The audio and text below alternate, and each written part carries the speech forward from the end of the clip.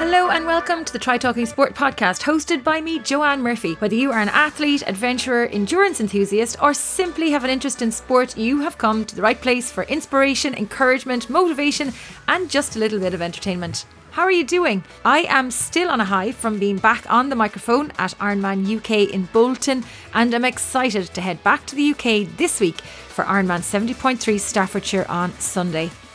It really was so good to be back. I missed it so much and really only realised how much I missed it as we started building up to race day on site in Bolton. There were lots of COVID protocols in place as part of the Ironman global return to racing guidelines, but that didn't stop us from having a great race day. There's no doubt Ironman UK was a tough day for the athletes, battling the course, the distance and Mother Nature, who battered the athletes with torrential rain for a large part of the day. On the magic carpet, there were no sweaty hugs and high fives this year, but that didn't take away from the experience of crossing that finish line to the words, "You are an Ironman." It simply was delightful to be back. Congratulations to all finishers, from those who did their first event to those chasing personal bests, podiums and Kona slots. To those who didn't make it to the magic carpet, I hope you will return next year to tackle the course and beat it along with the elements. Special shout out to race champions Joe Skipper and Katrina Matthews. They have both been guests on the show. You can check out their stories in sport on our previous episodes and find out what motivates them to be the best athletes they can be in chasing their passion for sport. Closer to home, it was the Hardman race in Waterville that set hearts racing last weekend, with a much anticipated return to racing for lots of Irish athletes. Chris Minturn and Becky Woods taking the top step of the podium on the day. The Triathlon Ireland race calendar is filling up with races taking place over the coming weeks and months. It is super to see a return to racing here in Ireland, and long may it continue. I may even have to pick a race or two myself to take part in. With all my training over the past few months, my appetite for racing has certainly been ignited. So #watch this space. This Sunday sees the much anticipated tri-battle between Jan Frodeno and Lionel Sanders. Will you be tuning in? Who do you think will win this fight to the finish line? One thing is for sure, it will be an epic battle, and one that will be talked about for quite a while after. In this week's episode of the podcast, I chatted with Pádraig Murray from Mayo, a name synonymous with cycling not only in Mayo and Ireland but further afield. Pádraig lives, breathes and embraces cycling like no other person I have ever met. From racing and race directing, bike packing to coaching, committees and volunteering, he's done it all and is one of the most committed advocates and ambassadors for the sport of cycling that you will ever come across. So much so, you rarely see Pádraig without a bike of some sort attached whilst he is telling you about the latest plan, challenge or initiative he is involved with. As a youngster, his bike was his mode of transport to get to school and to his swimming lessons. The thrill of adventure and opportunity for fun started him on a journey for life that would see him start bike racing at the tender age of 14 in 1987 when Stephen Roche won the Tour de France. A high performer in sport across boxing, running and rugby, it was down the cycling path where Pádraig really followed his passion for sport, both as an athlete and coach. He raced the Ross in Ireland 12 times within a 30-year period, raced abroad for a period of time, holds multiple race titles and coaching accolades, is a race director for triathlon and cycling events, and has recently completed an off-road Everesting challenge on the side of Croagh Patrick with some fellow cycling enthusiasts in Mayo. In addition to this, he won Gale Force in 2010 and was the All-Ireland Adventure Race Champion in 2011. The list of accolades and achievements are vast and diverse, his versatility as an athlete evident in his success in sport. In some ways, the bigger and more obscure the challenge, the greater the excitement for Pádraig. However, in 2014 he faced his biggest challenge of them all, a fight for life. Thankfully, he has come out the other side of this challenge and continues to inspire, encourage and motivate the people around him and beyond, young and old, to enjoy the lifelong skill of cycling and all its joys and jubilations. Enjoy the show. This is a good one. Pádraig Murray, good afternoon and welcome to the Try Talking Sport podcast. Thanks, Joanne. Thanks for inviting me along.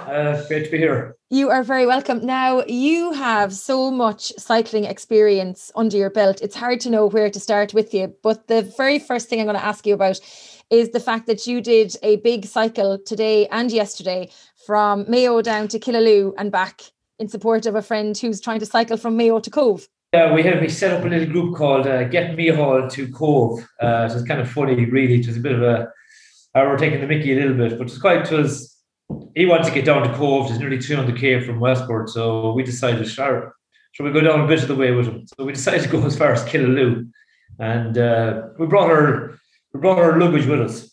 So we have those big, I wouldn't call them a saddlebags, but they fit underneath the saddle. They're like a big tube, and they take a couple of litres of clothes. So we brought that down, stayed over in Killaloo and enjoyed the ambience around the hotel.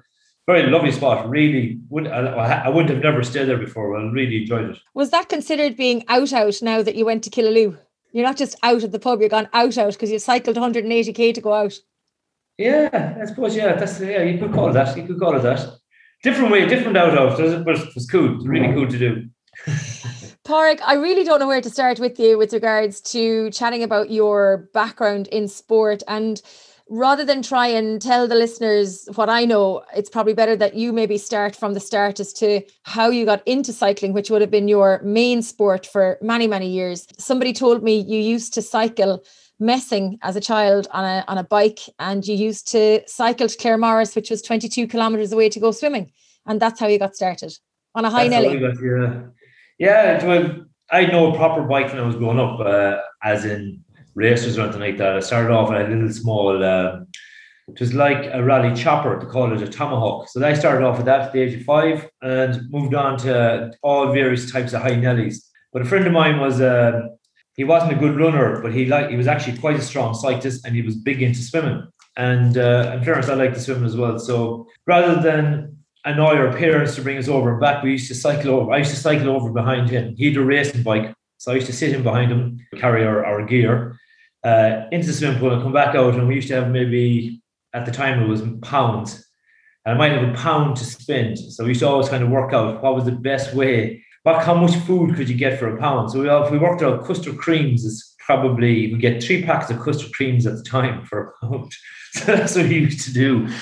We'd munch them, and then we'd blast off home. So I did that for a couple of years, but it wasn't done for competition or anything like that. But swimming and cycling, kind of, they tailored each other.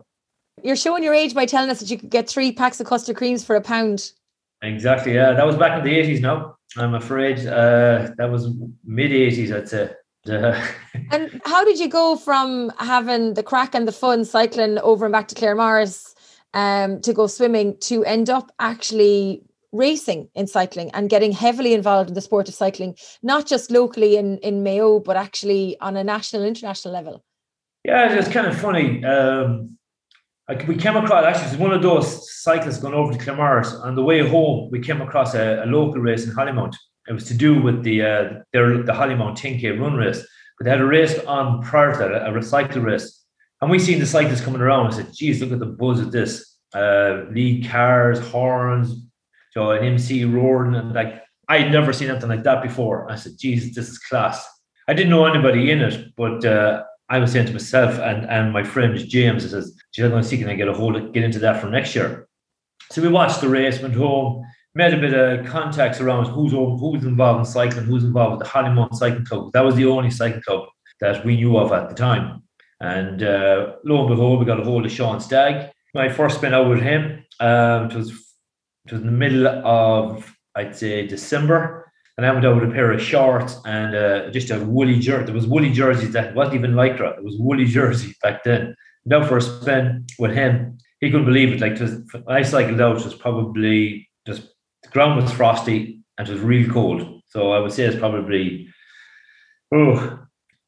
somewhere between -1 and 3 degrees at best. So no arm warmers, no leg warmers, no gloves. Just popped it out with him. And he says, come here, you can't go cycling like that. So he tutored me, in fairness. And so I used to go for spins, and after one thing led to another. By the following year, that was my first proper race, was actually that Hollymount race. So it took me a year to get into it, basically. What age were you then, Pádraig?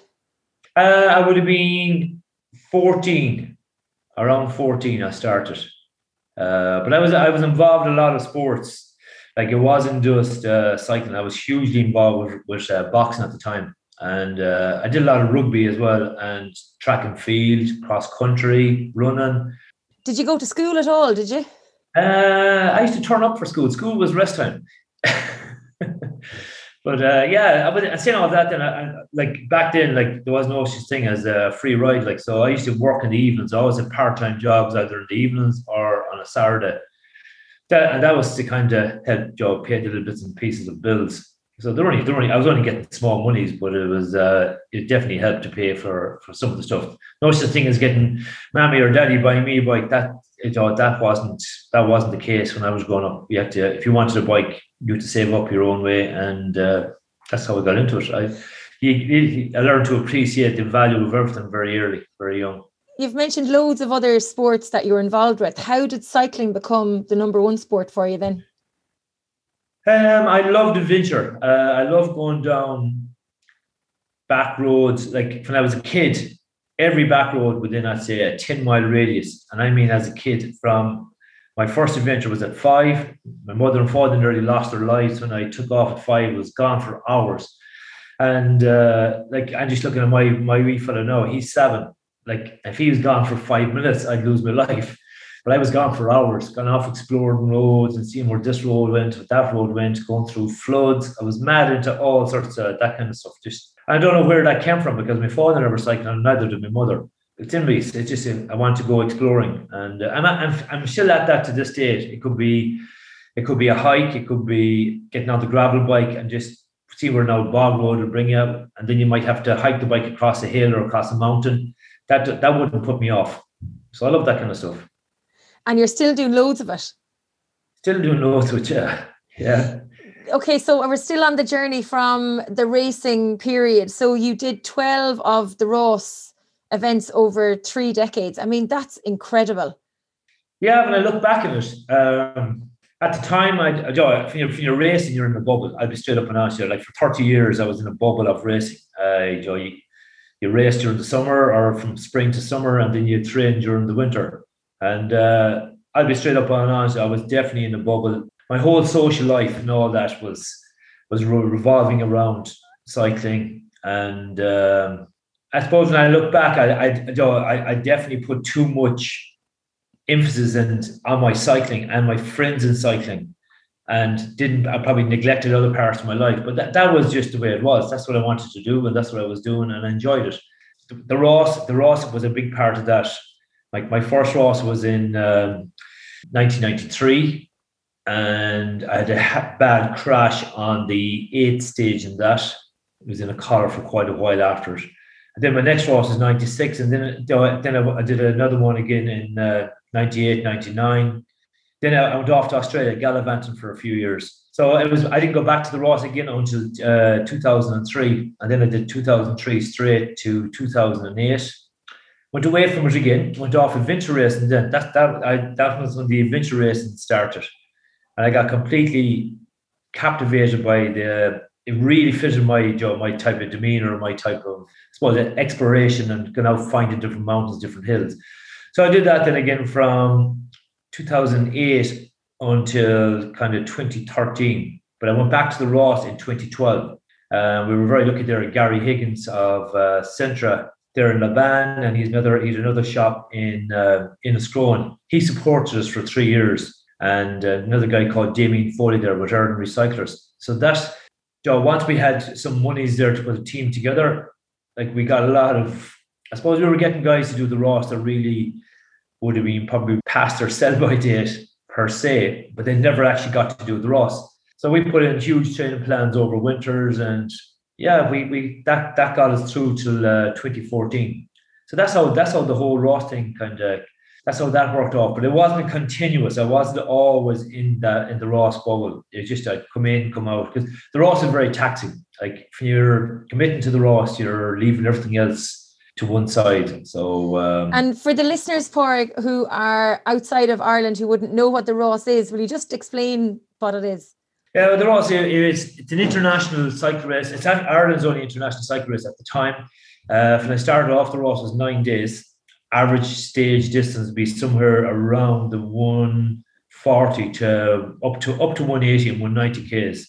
And latter years, then it became what's called a UCI recognised race, and that means they brought in higher grade pro teams. And so definitely from from 2008 upwards, the standard of the Ross really increased. Whereas prior to that, it was mostly Irish amateurs, the English amateur teams, and a few European amateur teams. But that all changed in 2008 onwards, so it definitely became more pro. And then An Post took it over, and that gave it a very much a pro feel. The gantries at the start and at the finish, getting paraded around the town.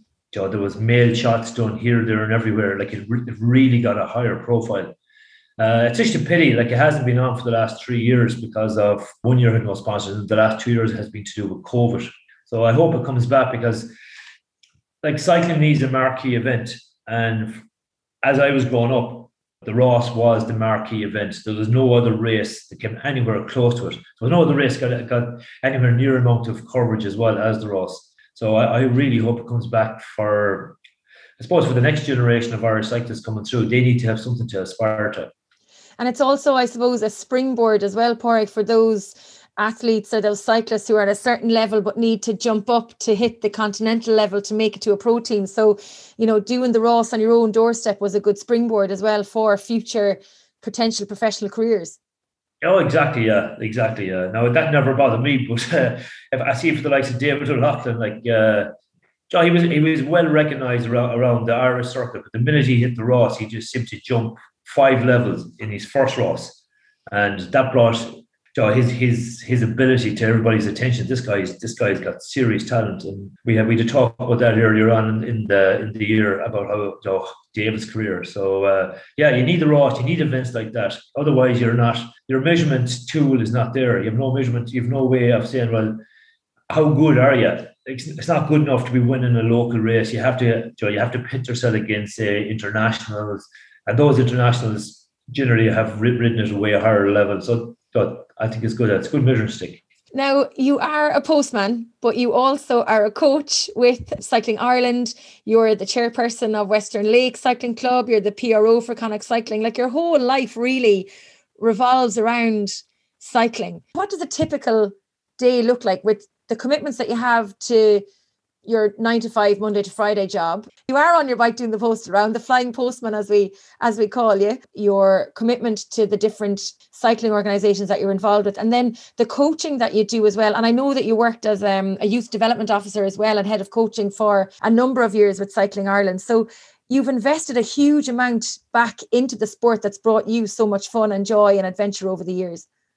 I suppose, I like to see developments. I like to see things move on, and I suppose my years working for Cycling Ireland from 2001 to 2005, like, it gave me a grasp of what it was like to work with volunteers. And I was working with volunteers not just in Mayo, it was everywhere, all over the country. And then that transpired where I was going abroad with teams and all of that. So I got to see a whole lot of stuff.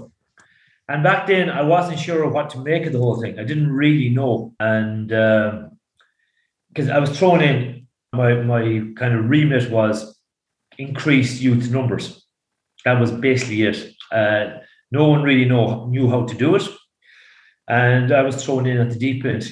Get it done. It just transpired at the time that members in Cycling Ireland, that it was never at any job. That was the lowest in its whole.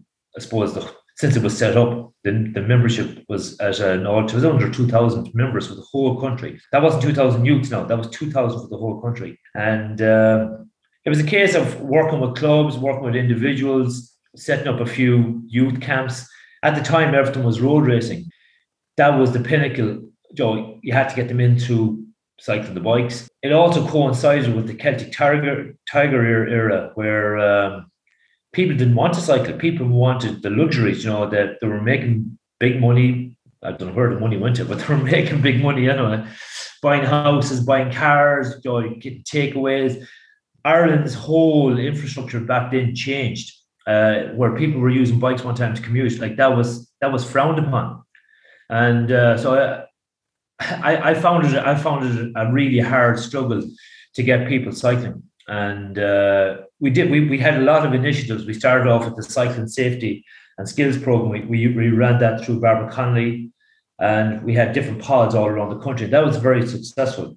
And that it got kids back on bikes in the school environment, in a safe environment. But the way I look at kind of as a development officer's role, it was recruit, develop, and then you had to retain. So we got them in. We did loads of different promotions. We used the Ross. We used huge big races, and we brought in the kind of the leading lights at the time, Davy O'Loughlin and Mark Scanlon. They came about. They went into schools. They were talking about cycling, about their careers and where they were able to go, and that was huge for us. And lo and behold, the numbers started to increase. But it was mostly down to it was only in pockets. There was a few key clubs, and those key clubs had, I suppose, they had good coaches, and they brought them through. And then if you look at it now, like I see the way, say, French and Belgian and Dutch cycling is being, I suppose, developed. That has all changed. Like, it's all about doing a whole load of disciplines, cyclocross, doing even stunt riding, mountain biking, enduro type riding, like, and road. But the road is left a bit later. Like, at the time, we felt we needed to get the underage racing at a younger age. And looking back, that I think that has been a mistake. Some of them came through, but I'd say equally an awful lot more left the sport. There was too much peer pressure for them to get results, and they got results young early on. It felt like they were going to be the next Sean Kelly and Stephen Roach, which never transpired. So that was a good learning curve. I suppose, that was it from the youth development role. Like, and you asked about, like, what's my standard day. My standard day is I'm up every morning at 4:30, and I'll probably go to bed at about 10:30. And in that day, literally anything can happen. I deal a lot with emails, a lot with WhatsApp, talk to various kind of people that are going to get things done. And every day is completely different, but it involves a lot of time around cycling. I'll be straight up and honest with you, be it either cycling or talking about cycling or talking about developments in cycling or what can you do, coming up with events. I'm all the time coming up with different mad ideas. So I'm lucky enough, I don't need a lot of sleep, but when I do sleep, I sleep well. I was just thinking 10:30 to 4:30, like, that's not even 8 hours. How many miles do you cycle or kilometers do you cycle every day? I use about 5 days a week I'm on the bike, but I cycle every day in the post. So I'm getting 2 hours cycling every day in the post, whether I'm out cycling, whether it's rain, sleet, snow, frost, you name it, I'm out. So, but I also walk. My route has about 2 hours of cycling and it has about 3 hours of walking. But I walk on average about 15 to 17K a day as well with the post. So I'm getting fitness, whether I like, now come here, it's not power walking or anything like that. It's just walking. But I've put trackers on me just to see what I'm doing. And And how many times do you stop to have the chats with the people you're delivering the post to? I mean, we talk about 15, 20K of walking. How long does that take you when you're doing all the chatting? Or maybe during COVID, you can't do much chatting now. Well, there's a famous saying down here for me. They say I'm faster than email, so I don't get a chance to talk to them. I'm gone before they come out. That's what they say anyway. I don't know. I want to hear what they say. The post job is a very sociable job in that you meet a lot of people and you meet all walks, like all nationalities. Like when I'm up in Westport, like I'd say 10 times a day I'm asked where this, that and the other is, or how did you get to some place? And then you have to chat and say, well, did you go to this place? Did you try that? And where are you coming from? So, I'm all the time at that slobbering as well. You're like a real tour guide. You're like Rachel Nolan when she's up in Ballina. I have too much information and too much. I know. And speaking of Rachel Nolan and speaking of crazy challenges, I'm going to jump straight into the Everesting challenge, which was your most recent crazy adventure that you did. And we'll go back across some of the other bits and pieces in a minute. But talk to me about the Everesting challenge, because you decided to do this off the side of Croagh Patrick. You gave yourselves less than a day to do it. And you climbed a phenomenal amount of meters to hit the Everesting challenge off the side of the mountain called Schelp, is it? Schelp, yeah. We were calling it Ab to Schelp by the time we were finished. But basically, Schelp was an old path. I won't say old path. It's the Western Way. It's part of the Western Way coming from Leanon. And it goes over the ridge of Croagh Patrick. And there's a section on that we use. It's 700 meters. The Schelp itself is over a kilometre long. And we decided we were going to go for what's called a soil Everesting. So a soil Everesting meant it had to be done on either, obviously, no pavement whatsoever, no concrete, no tarmacadam, none. It had to be either gravel or clay or whatever, but it could not have any pavement. And the whole idea of that is last year we did a virtual Everesting on Swift, and that was a fair challenge. But this one we just decided. I always felt I like to do a road Everesting, but Ronan McLaughlin blew us out of the water with his 2 or 3 world record attempts, or not attempts, that he has. So that kind of took the good out of that. But then we did a bit of looking around, and we couldn't see nobody that did any soil Everesting. There was a few other on the Hells 500 websites. They have different kind of badges. So if you do it on a section of iconic trail, so the Western Way would be an iconic trail, that got a badge. If you were the first time to ever do it on an off-road path, that got a badge. Then if you did it on a short one, a short climb, so the max amount of kilometers you can accumulate is 200 kilometers. So we broke that one. And then we did it obviously on soil. So it was gravel path. So we got that as well. So we got a lot of little badges out of our Everesting. And that all stemmed from COVID. Basically, we used to use Scalp from my house to the top. I'll accumulate over 300 meters of climbing. So I have a little route there that we used to use. So in a 90-minute cycle, you could get nearly 1,000 meters of climbing and not be on the same track, which is nuts. That's between going down into the Omea bogs and coming back up. And it was all off road. So for 90 minutes, that's the best bang for buck train session I can do around here. From that, then I said, Jesus, when could you do an Everesting on it? And that's where it all stemmed from. So Brian Hyland was the other man behind it. And then we had to rope in. We threw it out to a load of people, in fairness. It went from 40 down to 10 very fast. And then it went down to 5 at the end. It was only 5 of us that took it on. So it was a bit of a nuts challenge, but it was epic in that, like on the training sessions, we'd be out there. I think the only thing we seen one day was a sheep for the whole. We were out there for 9 hours. Now one person passed us. Now it wasn't a wet evening or anything like that. It was just a standard day. But we only met one person or one sheep for the whole day. And whereas on the day we did it, like there was hundreds out there. People were just coming out to find out where Scalp was. Up there with drones and cameras. Jeez, the footage that came off it was unbelievable. So it was cool. It was a really cool thing to do. So 5 of you started. Did 5 of you finish? Unfortunately not, no. Brian, I suppose Brian paid the price for it. He went a little bit hard early on and felt good. And it caught up with him later on. He ended up dehydrating himself and he ran out of gas, and it was actually the doctor had to pull him in the end. He didn't want to stop, but he had only 600 meters to go. That's all he'd left. So basically, it was about 8 climbs is all he had to do. To get the 8,848 meters, which is the height, that is the height, isn't it? The 8,848. Yeah. How many ups and downs did you have to do on that trail to get the challenge done? I ended up doing 106 climbs. And that got me just over 9,000 meters.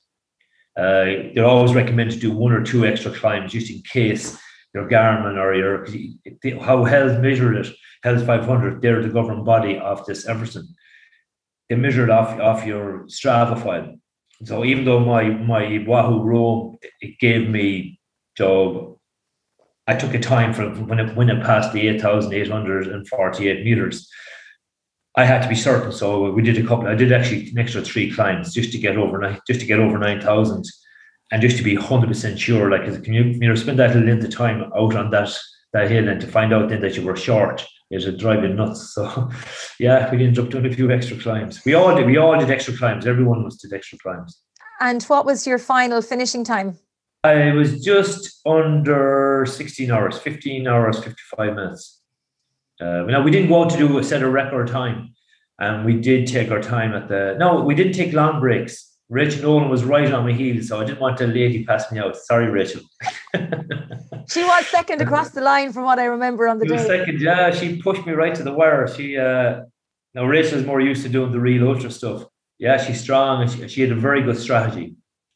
Yeah, we were keeping an eye on her all day, but it was a good old battle between us. Like, it wasn't intentional. It's just the way it worked out, and she wanted to know where I was. I wanted to know where she was, but it kept both of us in tune, and we were trying to as well. We were also trying to get finished before it got pitch black. And unfortunately, it was dark when we were finishing, and just to give you an idea of, it was taking us maybe somewhere between 6.5 up to 9 minutes to climb it. We started off at 6.5 minute pace, and by the end of it, we're at 9 minute pace climbing. But we're always coming down in under 50 seconds. We're coming down at 60 odd k an hour. So I know a lot of people were frightened towards the end because they felt we were going too fast for the amount of time we were out. But we were on good machines. We were all good bike handlers. But that's the kind of speed we were coming down at. It was nuts. That's crazy. Yeah. I imagine the adrenaline was absolutely flying. Yeah, because you had to have that's what I found. Yeah, there was that buzz, because when you're on gravel, your back wheel was always, and it wasn't straight down. It wasn't like coming down off Mamore. There was 5 corners on it. Now, there weren't 90-degree corners, but there were corners. You were blind. You couldn't see around. So we were coming down at big speed. Yeah, it was a really good buzz. And that's what we were treated as. I think when I spoke to Rachel after it, she said it was just like a moving bike buffet. She just kept eating the whole day. So aside from the training that you would have done for the attempt, Pádraig, how important was your nutrition and getting that right on the day? You mentioned poor Brian Hyland not making it to the finish because of maybe overexerting himself or maybe getting dehydrated. But when you're taking on, no more than when you're taking on the likes of an Ironman or a marathon or an ultra event, nutrition and fueling is so important. Oh, huge. Yeah, huge. Like, the plan was every single time I had a small bottle, not a full bottle now, but I was drinking out of that on the turnaround section. It was a little bit, it wasn't too steep. So it was the only place really we could have a drink. You couldn't have a drink coming down because obviously the speeds we were doing that, and we were doing that on gravel. So it was just impossible. You had to have 2 hands in the bar. So we were drinking, and I also had a little snack. I used to have a snack there as well.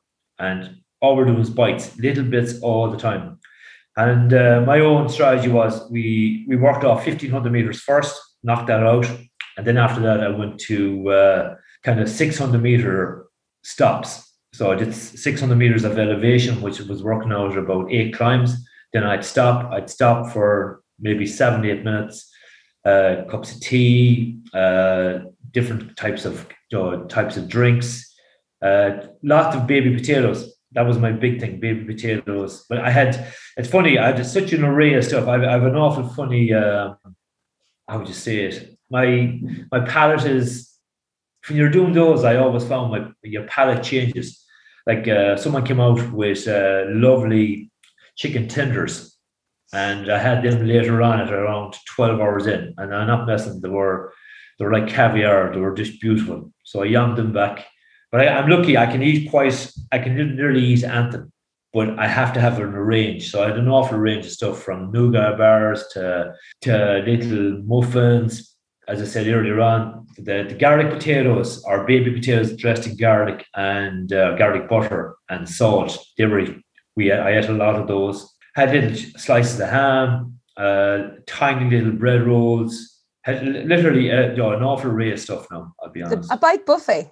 A bike buffet, yeah. And I know, like, you might say, well, that wouldn't be practical for an Ironman. For us, we had a full-on, Mary and Noel Brady did a monster job at around what I call the transitional area. We had stretching mats. They were helping us. They were rubbing us out.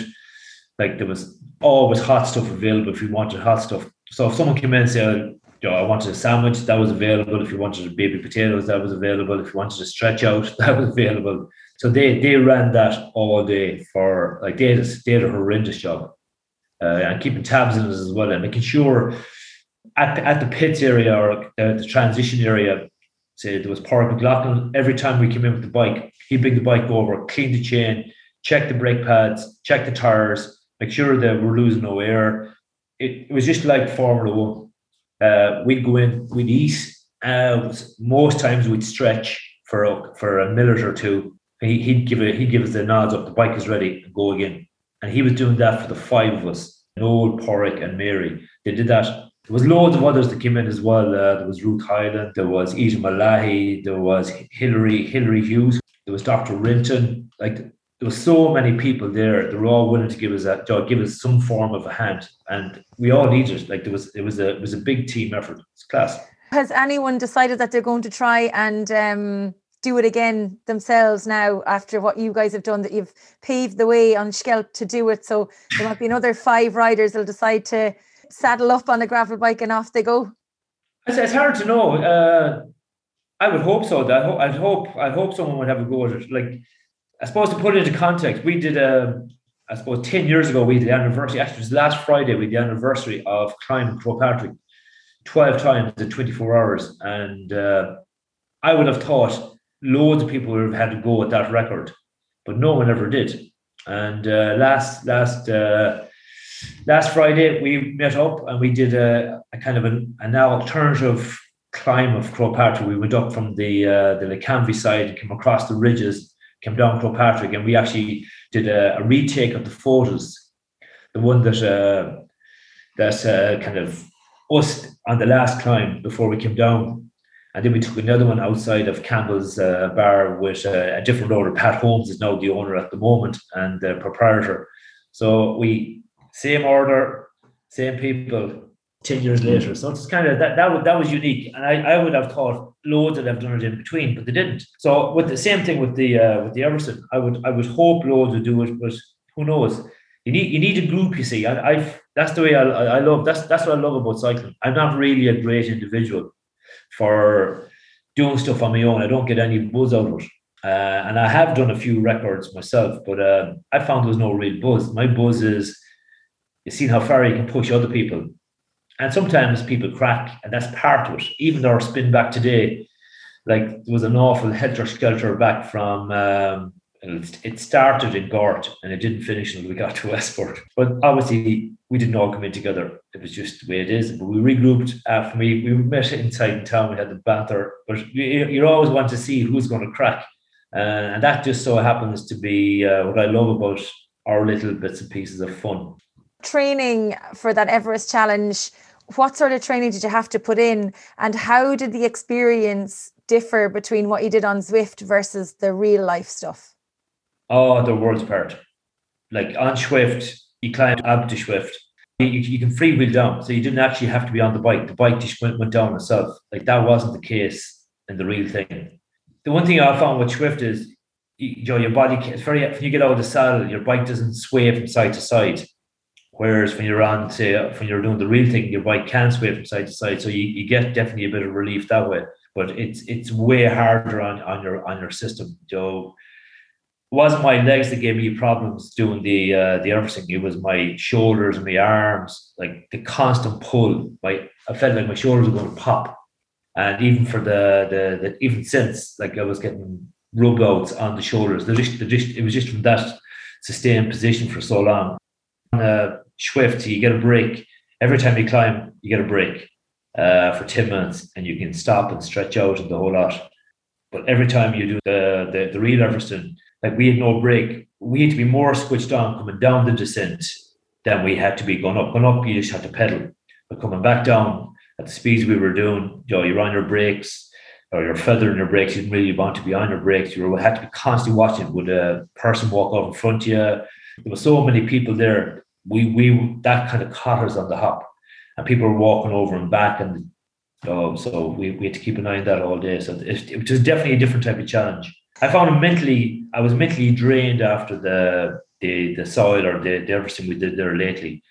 Whereas the one that we did on Zwift, the next day I could have gone for a spin, no hassle. And I didn't even, I think by the end, I actually raced a few days after it. Whereas I couldn't do that with the one we did there lately. No way, different scene. And did you ever want to give up when you were on the soil challenge, or was the threat of Rachel coming up behind you enough to spur you on? Oh, the threat of Rachel. Jesus, she passed me. It would have been, I'd never heard the end of it. I never heard the end of it anyway, but I'd never heard the end of it if she passed me. And she'd have made sure of that. And I knew she had the work done. She took it very serious. And we took it quite serious. We had a few benchmarks. Our first training day was 3,000 meters on Schelp. And then we had set about 3 different dates to do 5,000 meters, but we actually never got to do 5,000 meters on Scalp. But we were lucky. We did a lot of training because we were putting the Mayo Ultra together. I had to make sure that route was 100% as per the way we designed it. So we actually cycled all that route over a few days. So that was a big part of our training. And then we'd have to go over, I might rechange sections. So I'd have to go back out again, recycle it. We also put in literally every hill we could find in Mayo in the Ultra. So that all that climbing really helped the Irveston. So the two of them actually helped each other. Rachel was part of that little quartet as well. She was going out checking the route for us, giving her insight into what she felt an ultra needs to include. So both of them really worked well together.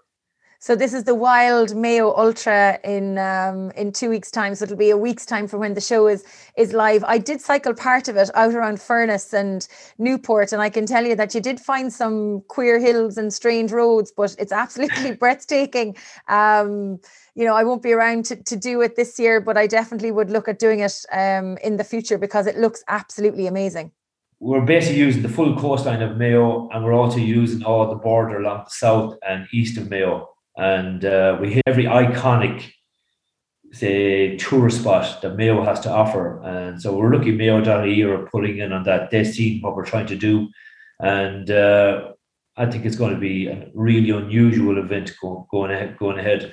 I know there is a few other ultras around the country, but I just feel we have Mayo is always an unusual place to cycle. I've cycled in Donegal and Kerry and all the rest of it, but I don't know, between the roads and the winds, and I think the roads are a little bit quieter. We've definitely quieter roads on the extremes as along the coast roads, and the likes of East Mayo there. To me that was completely untouched, but it's really good cycling country, and we've quite a lot of navigation into it as well. So it's going to stress the old teams a little bit. The support staff, they'll be on their lookout to get everything right.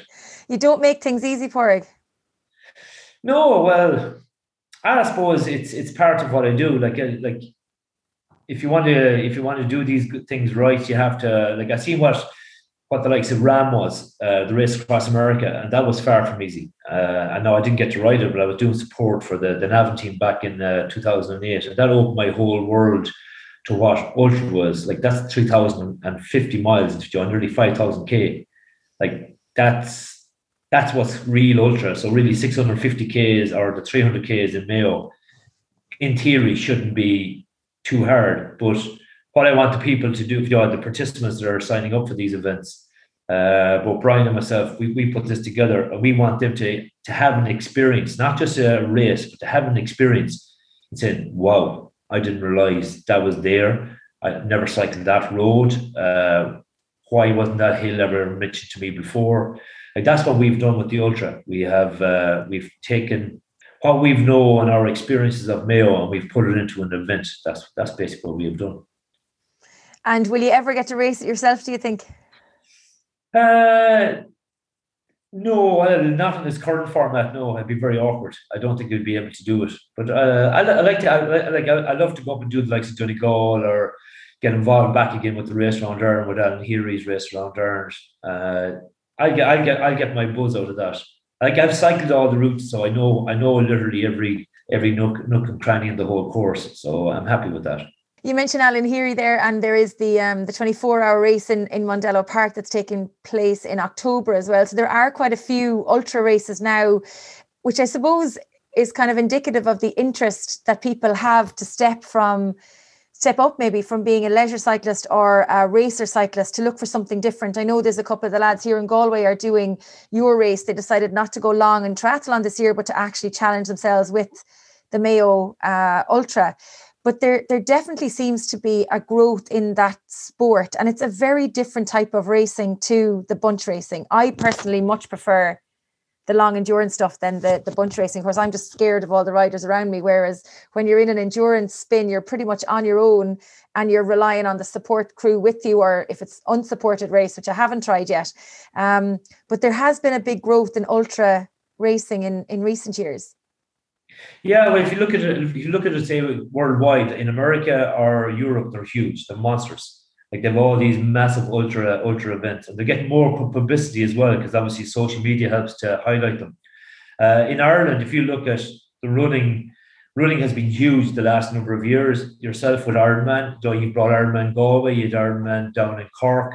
Like that's bringing, they're all fair enough. There is a few athletes that'll break the 10 hours, but generally most people are over the 10 hours. So that's what ultra as well. Most of the events are over the 10 hours or go on to 24 hours. And people are looking for that extra little bit of challenge. Can they do it?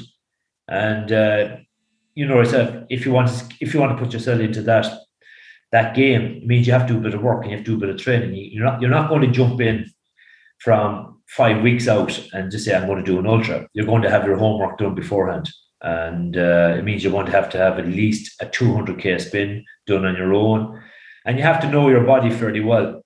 We're appealing to it. I would call it, say, I won't say the more mature athlete, because the guy that won in the Donegal 555, young Conor Gallagher, like he was only 22. He's a young fella.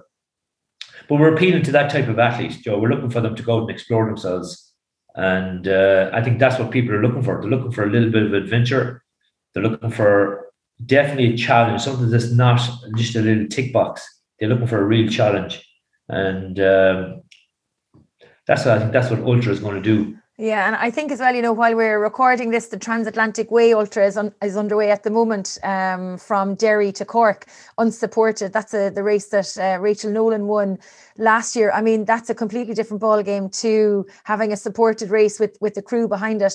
Pádraig, you mentioned there about knowing your body and knowing, how to manage yourself for racing, I suppose, really. But you had a bit of a health scare yourself back in 2014 that saw you curb your enthusiasm a little bit for some of the high intensity stuff, but yet you're still forging ahead with, as you call it yourself, the slobbering with the local races or some of the long endurance stuff. But can you tell us a little bit about what happened to you in 2014 and how you've managed to come out the other side of it? Yeah, I suppose it happened after a local time trial. I mean, a local club league time trial. I basically got what's called a SCAD, it's a spontaneous coronary artery dissection. Exceptionally rare. They weren't quite sure what really caused it, but basically they said I pushed too hard, and that was the explanation that was given at the time. So at the time, I literally got a heart attack. I got a blockage. My inner wall of the artery tore, caused a blockage, caused a small little heart attack. I was lucky. I was diagnosed. I felt unwell very early on that day, and I came out in a real heavy sweat. I mean, more than a normal sweat, and ended up being brought into a doctor's surgery. I never left the doctor's surgery. I left it in an ambulance. They said I was exceptionally lucky to be alive. That generally, if you get a blockage like that, if it doesn't open straight away, your heart has been starved with blood, and it's bye-bye. But lucky enough, the doctor recognised I have a problem. I was rushed to Castlebar, and Castlebar, they said this is a bigger problem than they couldn't sort out. So I was brought up to the Galway Clinic, and that's where I got diagnosed with the SCAD. And they had to fix the artery. Basically, my artery had collapsed, and to fix it, they had to put a stent in to keep the artery open. For the next 6 months after, I was on literally very light duties, and for about 3 years after, I never really felt properly 100%. And I suppose it gave me a lot of thinking time, because straight away all of the competitive stuff, that all stopped. All my training stopped. There was no such thing as training for quite a while after it. And it was a lot of, I was going from doctor to consultant to more doctors to different tests, and they couldn't really explain. So I went down the alternative route in the end. And at the time that I had my problem, I that particular year, I never felt I had what I would call decent form. I always felt off, like guys that I would normally, I don't like using the word beat or whatever, but guys that I would definitely perform better against were hammering me. And I was seemed to be all the time pushed against the tide, against low morale. But looking back at it, I always had these kind of, they weren't proper cold sores. They were kind of like, it was like cuts on my face. And they kept coming up. They nearly go in, and you think you're on top, the next minute they'll be back again. If you pushed anyway hard, they come back. So basically, after going down the alternative route, it was actually 3 years after, they more or less said I had parasites in my system, and that went basically, the parasites kind of, they hide in the places where blood doesn't get at it, and where normal medicine won't have to cure it. So I was on all sorts of concoctions for about 6 months, different types of concoctions. But I felt it. I felt it straight away. Once they gave me the concoction for clearing the parasites, and had that out of my system, I knew nearly instantaneously my body's back. I've strength back. And then it was a case of maintenance after that, and really looking in at. I was taking niacin. I was taking vitamins, proper vitamin C, not vitamin C you just buy out of those, I call them sweets, not that kind of vitamin C, proper vitamin C. I was taking a lot of oils, from cod liver oil to loads of olive oils, flaxseed oil, that kind of stuff. Took loads of that. And I had to look at my nutrition quite a bit. A lot differently. I wasn't feeding my body, even though I was feeding it good food, it was lacking nutrients. And hence, that's why I was coming out with these little breakouts, and obviously let the parasites thrive. So I went back to normal medicine and tried to clear this out with them, and they didn't seem to want to. They said no, not really that. But the bottom line is, I went back and said, right, enough sulking, enough sitting around, and because it was like, people might think, said, oh, he's coped with that well. But I remember at the time, like, I wasn't myself, Joe. You couldn't cycle it. I couldn't cycle it out with my mates. Like, I went from being very popular cycling to being nobody. You were gone. I wasn't involved with committees, and no one wanted to know, which I was a little bit disappointed. When you look back on it, people just left you, Joe, out of sight, out of mind. You're a nobody. So you went from getting results, being in everybody's best mate, to gone. So after a few weeks, from he's recovering away, we'll leave him alone. And after, then you're being left alone, and then no one talked to you. So I look back on that time and says, wow, Jesus, John, that's what happens. You can see what happens to top sports people when they go from, they go out and they finish their careers and they retire from sport. If they don't have another medium, as in, to be kept involved in the sport, you can very easily see why they can go down the depression road. But I look back, I think I'm stronger for it. I did a lot of reading, a lot of research. I was determined to make myself better and stronger and come back to racing. I never worried about coming back to racing. I always felt, you can race week in, week out. I wanted to do different stuff and try new things. So, but little by little, I'm back pushing a little bit and doing what I want, rather than what somebody said, well, this race program is on. I got back to doing what I wanted. And I think that's important. It must have been very difficult to come back, Pádraig, and to try and, find your place again, because I can imagine that when the cycling is pulled from underneath you and you have such a scare with your life, because it is your life flashing in front of you, it must have been awful hard to just put yourself out there again and to come back. Yeah, I suppose it was. It was happening kind of. I suppose it kind of happened. It wasn't directly. I was happening unawares to myself. I'd sign up and I'd do it. I'd bring a group out to Mallorca or somewhere like that, and you end up doing a hill. And you said, "Geez, yeah, I'm getting away with this." So bit by bit, your confidence came back. But like, my confidence would have been on the floor after that happened. I didn't feel I should be pushing myself. Like, we did a trip 2 years afterwards. I'll never forget, as long as I live.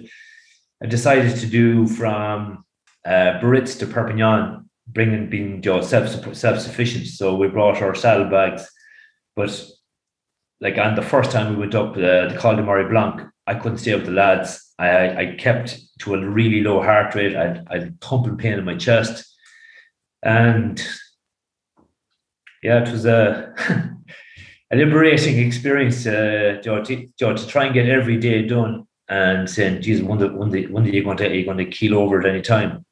Like, and I remember Mary, my missus, she says, "You're, what about your kid and what about us?" And like, what are you at? Yeah, when nuts. It's nuts. But also the side of it, Pádraig, as well, that you identify so much with cycling, and cycling is so much part of your life. I mean, we spoke about that earlier, about your daily routine, and there's so much of your life involved in cycling now that to lose that in the heat of one thing that happened, which had a huge repercussion to your body, to your whole life, a lot of people wouldn't recover from that. Yeah, I suppose I don't look at it. I never dwelled on it. I just felt I had to get back myself, my own mojo. Doing all the volunteer work and all that. That's kind of just part and parcel of things I wouldn't be happy that I've seen going on within the sport. And I said, right, get involved for a couple of years. Get these little bits and pieces done. My own cycling, like my wee fella is cycling now. My partner Mary cycles. It's important that we go out, we get on with it, and it's very easy, I suppose, looking back at it.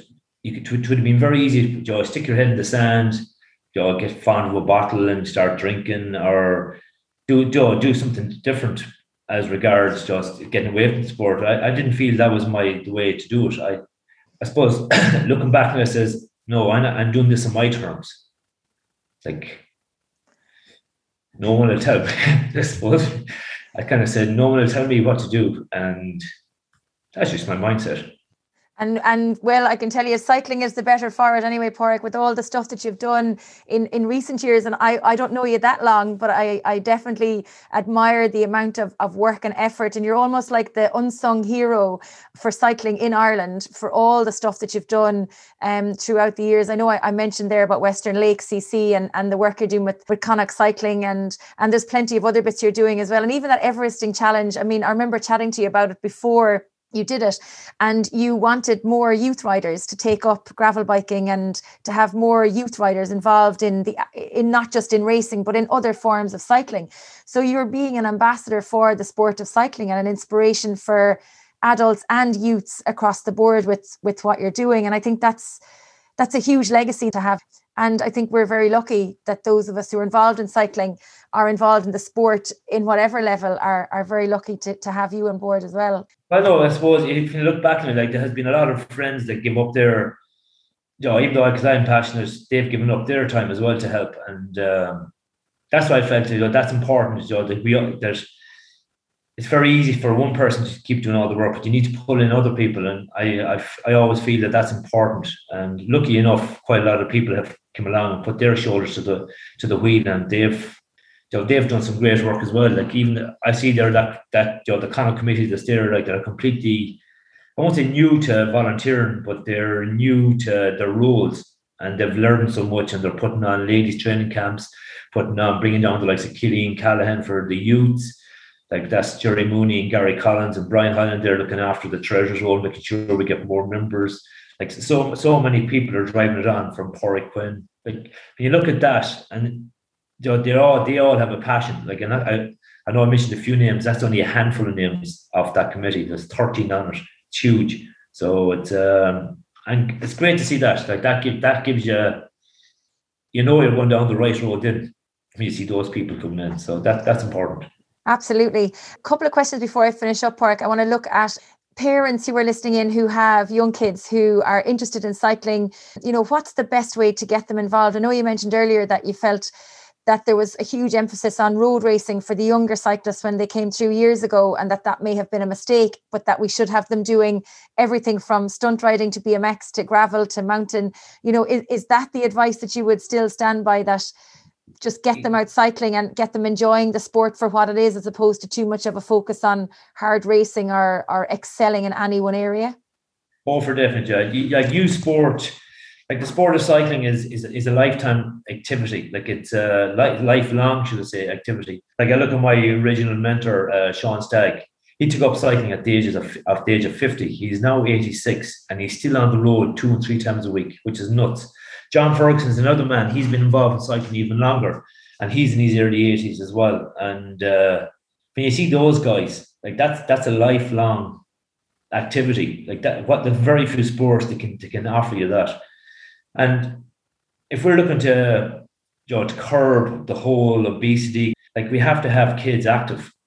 And like cycling offers that opportunity to go out and explore. There's new greenways built. Even there, I couldn't believe it when we were cycling down along Lough Derg there from Scariff to Killaloo. There's a greenway there. Now it's not very well maintained, but that's going to get more use. There's a new greenway in Limerick. There's another one looking to be penciled in from Sligo downwards. There's another one going from Mount Cross out. Like that offers people the opportunity to cycle and cycle on away from traffic. I will admit, and I've seen it firsthand myself, the roads are not a place for kids to be cycling on at the moment. I don't know. We were stopped at the side of the road. A fellow was on the phone. He was obviously texting.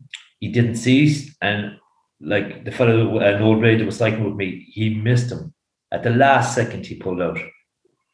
He was going in towards the ditch, and we were stopped. I couldn't believe it. I couldn't believe it in my eyes. I could see clearly he wasn't looking at the road. He was on the phone, and this is what we're dealing with. It's just horrendous. But getting away from that, that's the negative side. The positive side is there's loads more greenways. There's definitely parks. There's you can go mountain biking literally in all the culture forests.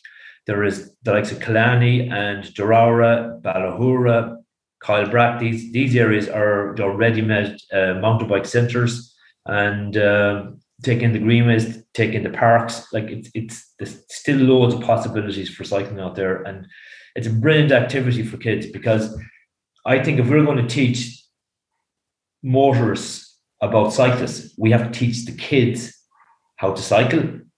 They're going to realize then when they become motors, right, well, I have to give that guy or that girl a bit of extra room. If I pass them out at 80k an hour, the wind of my vehicle is going to blow them in.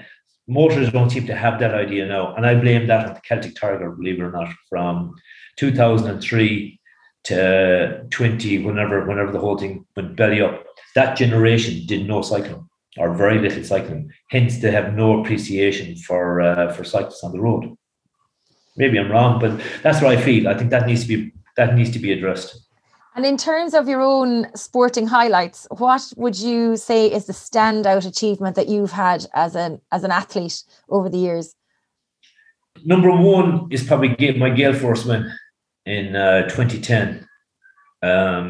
I was so close so many times, I was in lucky 2 years with punchers, and other times in just, I won't call it, just probably bad tactics. But in 2010, I broke the duck, and I was really happy with that. And in 2011, then I won the Adventure Race Series for the country, and that was another, because that means I had to go to courses where I didn't really know, like from north, south, east, and west, and that was another highlight, winning that one as well.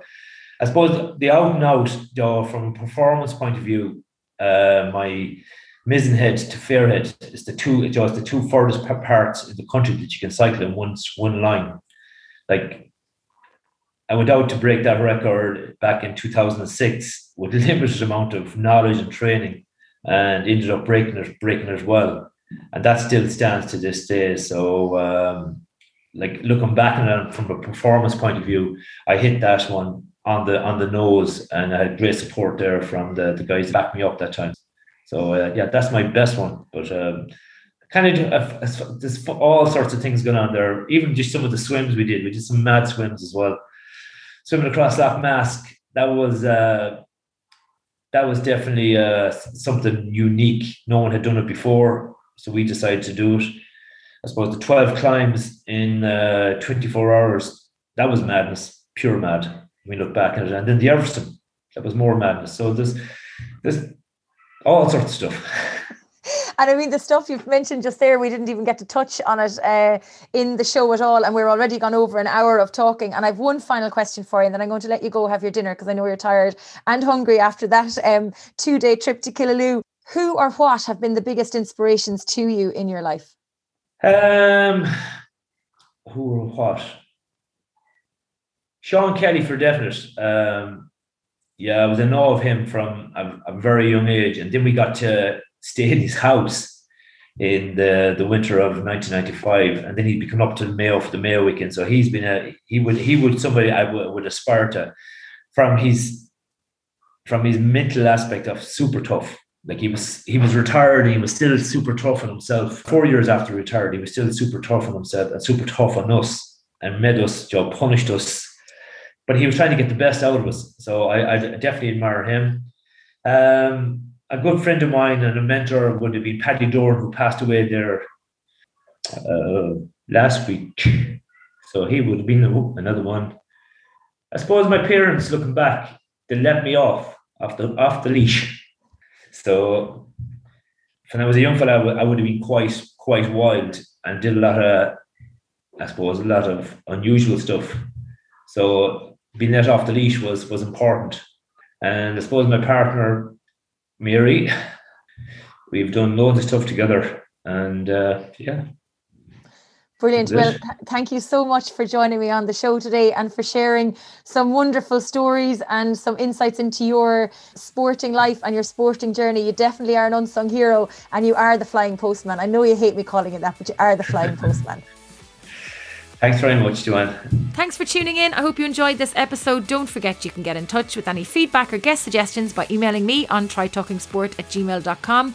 Don't forget to check out our new website on www.trytalkingsport.com. Would love to know what you think of it. I'd also love to connect on social media. You can find me on Facebook, Twitter, LinkedIn and Instagram. Pop by and say hi, let me know what you think of the show. And if you are new to Try Talking Sport, please do check out some of our previous episodes. You will be impressed and inspired by our guests. Until next time, stay safe, keep smiling, and remember to look for fun and adventure in every day.